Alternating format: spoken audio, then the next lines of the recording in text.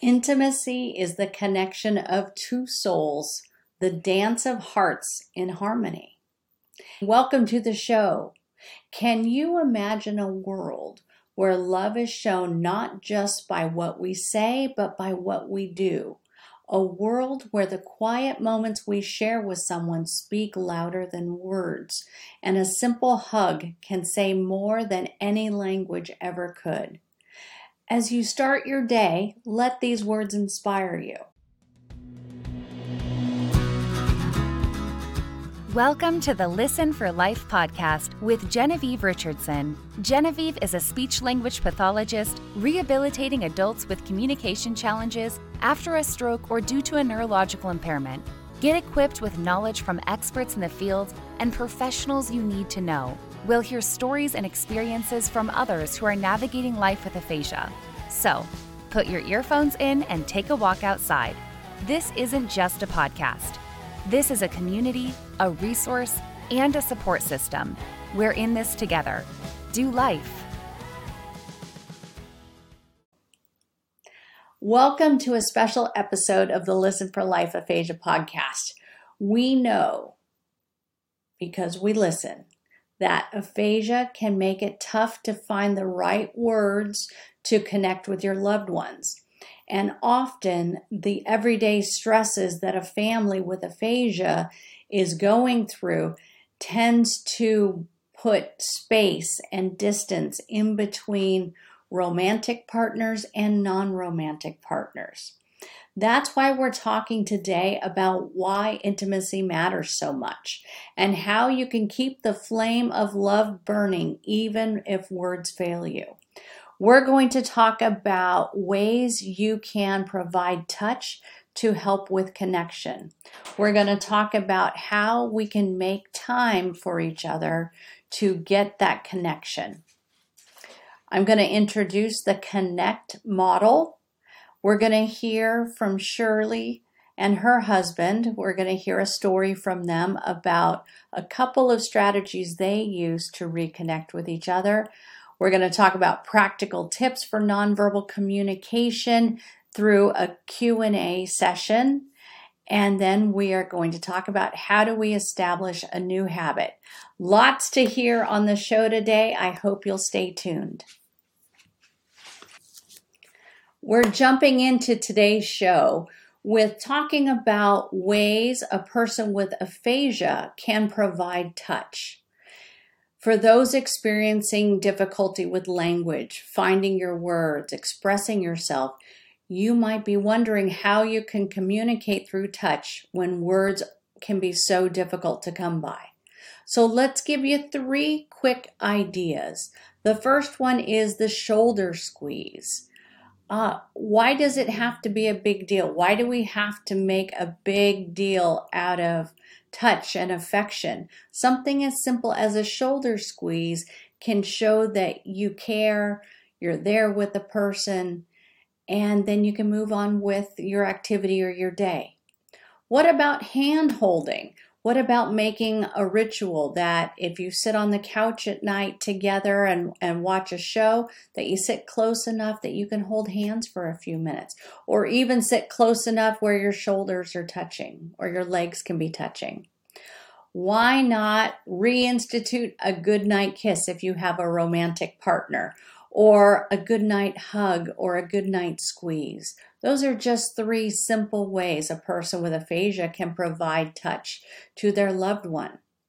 But how in the world can we make time if we're stressed and overworked and have tons of worries and other things we need to consider? So I've spoken to many of my families who face the same challenge. They feel like they've lost the connection and the intimacy that they once had with their loved one. And it's not that they have deliberately avoided it, but life with aphasia, as you all know, can bring a whirlwind of stresses and challenges. And as a result, that connection and intimacy fades over time. It fades into the background. And one day you may wake up and realize, what happened? Why am I feeling disconnected? So what are some potential solutions to bringing back that Lovin' feeling? Who's the artist, from way, I can't even think of it. I should have looked it up, but I didn't. We want to bring back that loving feeling. Again, this is not necessarily for just romantic people, but it's for anybody who wants a connection. So first, it's crucial to recognize that making time for intimacy or connection doesn't have to be a grand gesture. It can start in small steps. Consider setting aside a dedicated moment during the day. For instance, morning coffee, morning breakfast, sit together, hold hands for a second, or have a hug to start the day.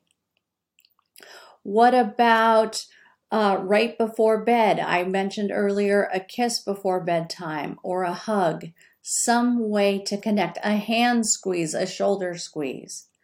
Think about how you'd like to connect physically, if it's your partner, if it's a sibling you're taking care of, if it's a child, or whoever it could be.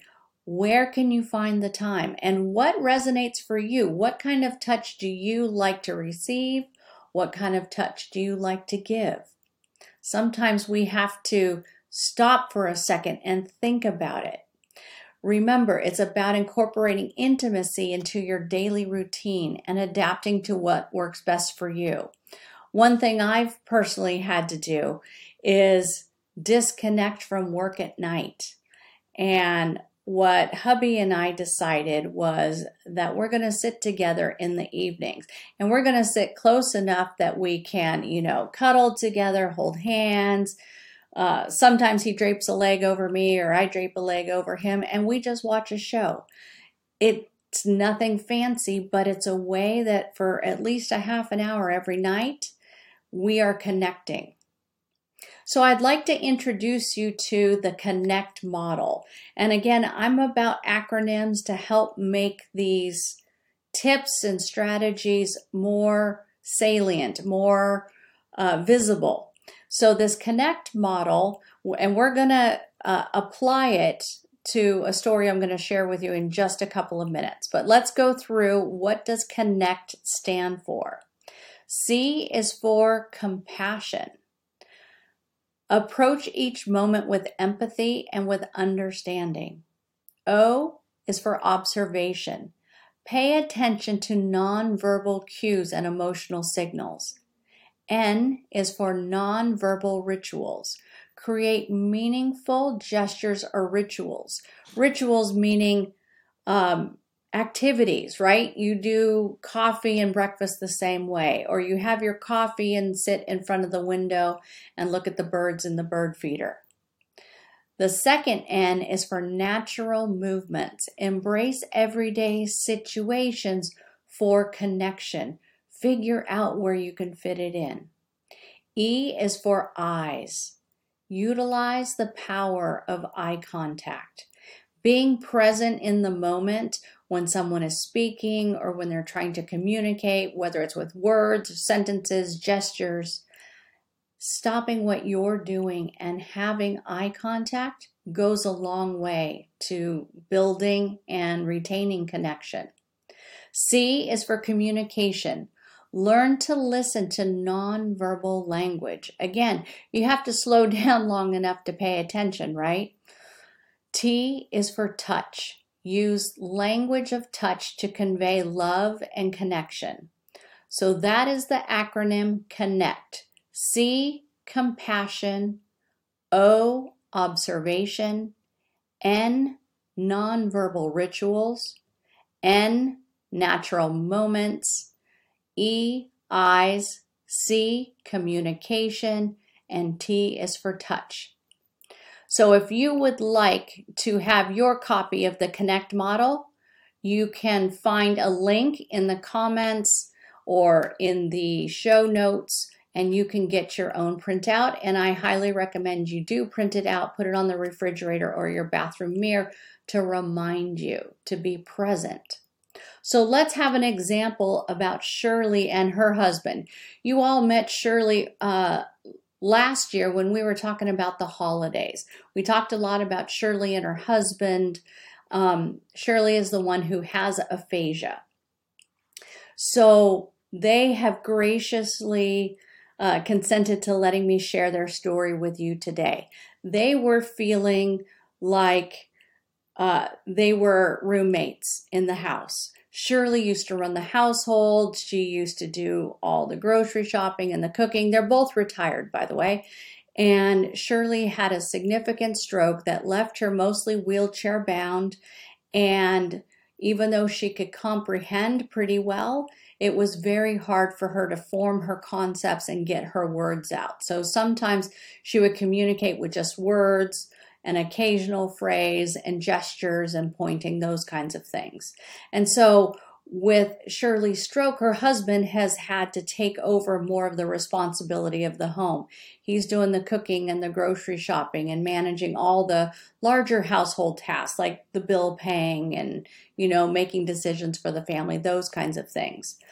So for them, it had been a couple of years since Shirley's stroke, and just really gradually over time, they kind of drifted apart. They didn't feel like a husband and wife anymore. They definitely felt more like roommates or caregiver and caree kind of a thing. So when I talked with them about the Connect model and that we just kind of brainstormed, they came up with 2 different things that they wanted to try in their relationship to try and get back to that connection. The first thing they both decided they wanted to do was working on shoulder squeezes, right? It probably sounds really corny to you, right? But because she's in a wheelchair, she doesn't get around quite as easily, but her husband, if he's passing by her, if she's busy doing something in the living room and he's passing through, he can just go by, give her a little shoulder squeeze, give her a little hug, a smile, and keep on moving with his day. They found that when they started actively incorporating that into their day-to-day existence, that they started feeling more connected. Several weeks after they had initiated that, we were talking about how, and it's going to sound funny, how they slept together, because she has weakness on one side of her body and he has some medical situations that he has to approach the bed from a certain direction, and she, because of being in the wheelchair, has to approach the bed for transfers and safety and all that kind of stuff from a certain direction. Well, we problem solved it and figured out that if they rearrange their room in such a way that they both could now go back to sleeping in the same bed. They had to start sleeping apart because of these different situations that they both needed at night. So Shirley's husband spoke to their adult sons who came over, and with his guidance and direction, the sons rearranged their bedrooms. So now Shirley and her husband could sleep in the same bed again, and they could hold hands, or, their arms could be touching or their legs could be touching at night. They both found that this, as simple as it sounds, really helped them reconnect and feel a lot less like roommates and much more romantic. So it's been several months, and when I last talked to Shirley, she and her husband were very happy with these changes that they had made in their life. So I'd like to pivot here and do a little question and answer. I've had some questions asked. I put out a question on social media about how do you connect, or if you don't connect, give me some questions that I can try and field for you and see if we can put this Connect model into real life situation. So here's the first question. And I'm not revealing any names, by the way. It reads, I've noticed my partner with aphasia becoming more quiet and more withdrawn during family dinners. How can I show my understanding and support without words? So I do know a little background regarding this question, that it's a a husband in his 50s who had the stroke, and it's been several years, and they have some later age kids, meaning one is just starting college but is commuting to college but living at home, and then they have a high school senior. And so one thing I would recommend for them is being able to include the husband with things like making choices for dinner, or sitting down with him and talking about the grocery list and trying to draw him in, be more involved, talking about, would you rather have lasagna or hamburgers, giving some choices. By just the wife sitting down and spending a little extra time with him, wanting to know his choices and getting his input, and also add in a little squeeze, add in a little hug, say a little thank you, show some gratitude. That can go a long way to helping draw out the person who has aphasia and start making steps of being included. And then throw in a little bit of physical touch, and you can be well on your way to starting to build back that connection and reversing that feeling of being withdrawn. Here's another question. It reads, "It is so much work to care for my spouse, and I shoulder all of the household responsibilities. Sometimes I resent my husband for having had the stroke, as I've had to take on all the stress and manage everything. I want a connection with him, but we have become so distant now. How can I make a change?" So let's go back to the connect model. So first thing is, you probably need to sit down and have a minute just to talk. Whether he can completely engage with a conversation or not, you need to show compassion for your husband who had aphasia, because think about it from this perspective. He's had a change in identity. Where whoever he was before the stroke, he now is a different person who cannot connect, cannot talk, maybe cannot comprehend to the extent that he could before, where he was an active participant with everything that had to happen with the family. So if you first start by sitting down and showing compassion for each other, he may or may not understand how your role has changed and how it could be difficult for you having taken on all these additional responsibilities.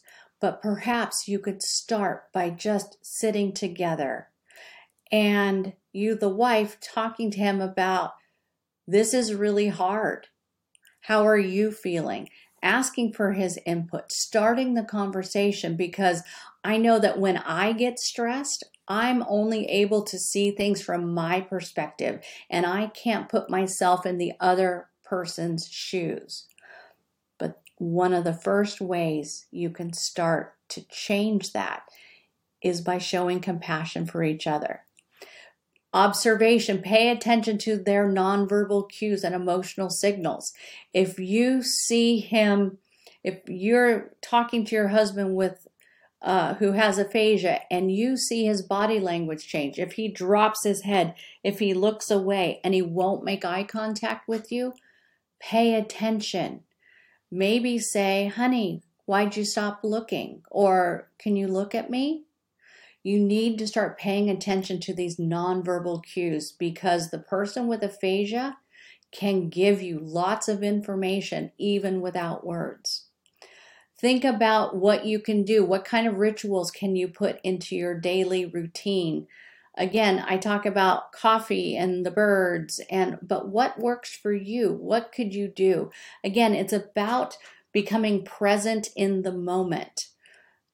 It's about not letting the stress and your to-do list and everything that's got to be done overruling taking that 30 seconds to connect.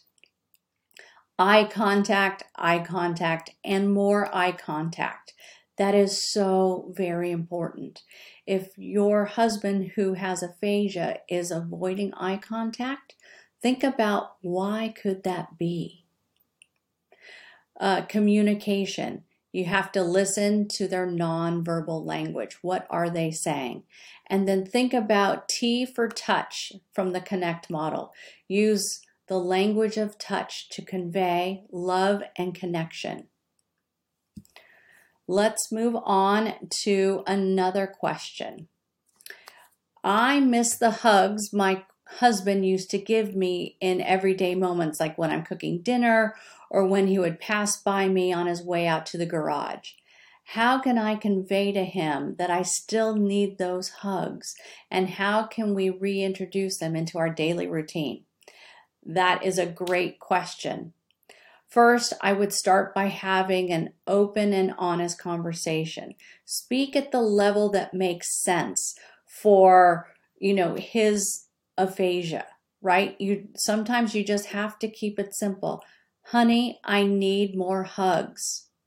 When you walk by me, can you just squeeze my shoulder? And another point is you may have to demonstrate to him what it is you need. You may have to make that initiative and start that touching to start building back that connection. So those are just a few quick questions and answers. You think about how you can use the Connect model in your situations. So let's talk real quick about how do we establish a habit. So I'm asking you all to be more present with your person with aphasia. Stop and smell the roses for a second. Pay attention to nonverbal cues. Pay attention to what's being said between the lines. But if we're going to make a change, we have to make a habit out of it. You won't start a habit unless you purposefully get into one. So first thing, we have 5 steps to establishing a habit. Super quick, we'll go through these. Step 1, start small. Begin with simple, non-intimidating gestures. Just a brief shoulder squeeze or a hand squeeze or a smile can be your starting point. Step 2, consistency is king. Make it a daily habit. Maybe you just give a hug in the morning. You say good morning and you give a hug. And just call that the habit that you want to establish. When you get that established after a couple of weeks, then maybe add something else. But consistency is key. Step 3 is trigger it. I call it anchoring. So you get ready for bed, the teeth are brushed, the jammies are on, it's ready to get into bed. Maybe you have to help your husband transfer into bed. When he gets into bed and settled, maybe you give him a kiss on the cheek and say goodnight. Let that process of getting into bed and settling in be your trigger to starting that touch, that connection. Step 4, reinforce with positivity. Whatever you practice, whatever you have chosen as your way to connect with your person, focus on how it makes you feel. If you're the person with aphasia and your spouse is giving you, or your adult child or your grandkid is giving you a hug, say thank you. Say thank you with your eyes if you can't say the words. Focus on how it makes you feel. Be positive about it, because when you pay attention to those positive feelings, it makes you want to have more of them. And when you want to have more of them, then you think about hugging and touching and building that connection. So step 5, be patient with yourself and with others. Habits take time to develop. Don't be discouraged if it doesn't feel natural right away. Keep at it, and over time, it will become a cherished part of your relationship. The journey from no intimacy to forming habits and building back that connection is about making small, intentional steps. Start with simplicity, build consistency, and watch how these small touches, these gestures, these ways of connecting can transform your connection with your loved one who has aphasia, and also for their connection with you. By embracing the connect model, you can transform your journey with aphasia into moments of compassion and understanding and profound connection. Intimacy isn't just about words. It's found in the moments that you share.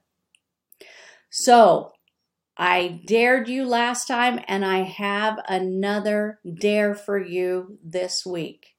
I invite you to take a moment after you've listened to this episode and reflect on one thing you can change. What is one time during the day you can be more present and work on your connection with your person with aphasia? If you're the person with aphasia, you are not off the hook either. If you want connection, let's help you figure out. You, the caregiver, might have to facilitate this type of connection. You might have to be the one that initiates it, but with time and with explanation and with consistency, the person with aphasia can start doing their part too. It's challenging to talk about these strategies in a general way because every person's journey with aphasia is very different. But I hope you can take these ideas, use the connect model to help foster your connection and make more memories with your person, have that connection, build intimacy. Let's not lose that love and feeling. Let's build it back one step at a time. Until next week, folks, have a great week and find the joy in your life. Take care.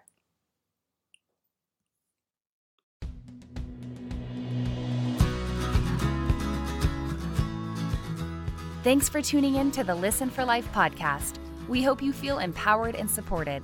Head over to listenforlifepodcast.com to see the show notes with links and information from today's episode. Do you have a topic, a resource to share, or a guest recommendation? Inquiring minds want to know. Let us know in the comments section. Wishing you a fabulous week.